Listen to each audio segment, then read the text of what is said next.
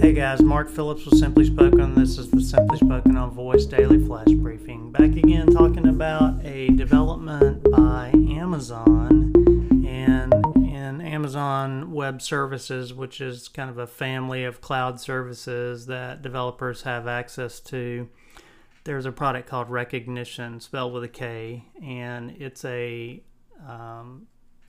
can be used for facial and sentiment analysis. And so the interesting thing about this is that they've been able to do some things like gender identification, emotion. So they have support for accuracy and emotion detection, which is fascinating, really. So if you think about the emotions, happy, sad, angry, surprised, disgusted, calm, confused, and then fear, you can use facial recognition in concert with some of the really good work being done with voice signals to really help with things like identification of people that are at risk for problems that are based in loneliness, isolation, that kind of thing. And so I think a lot of times they do work with veterans with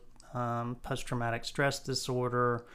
So I think probably there's some concerns about surveillance use and privacy concerns, and I get that. So there have to be some guardrails put around the use of the technology to make sure that it's used for the right purposes.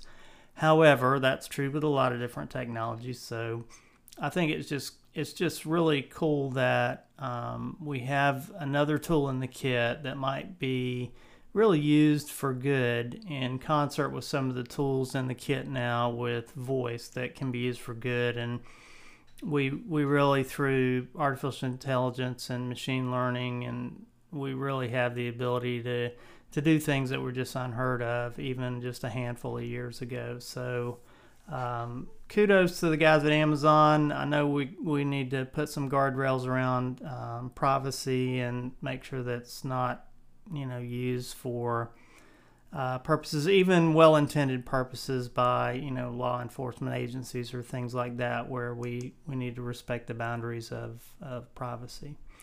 All right, guys, Simply Spoken on Voice Daily Flash Briefing. Thanks a lot.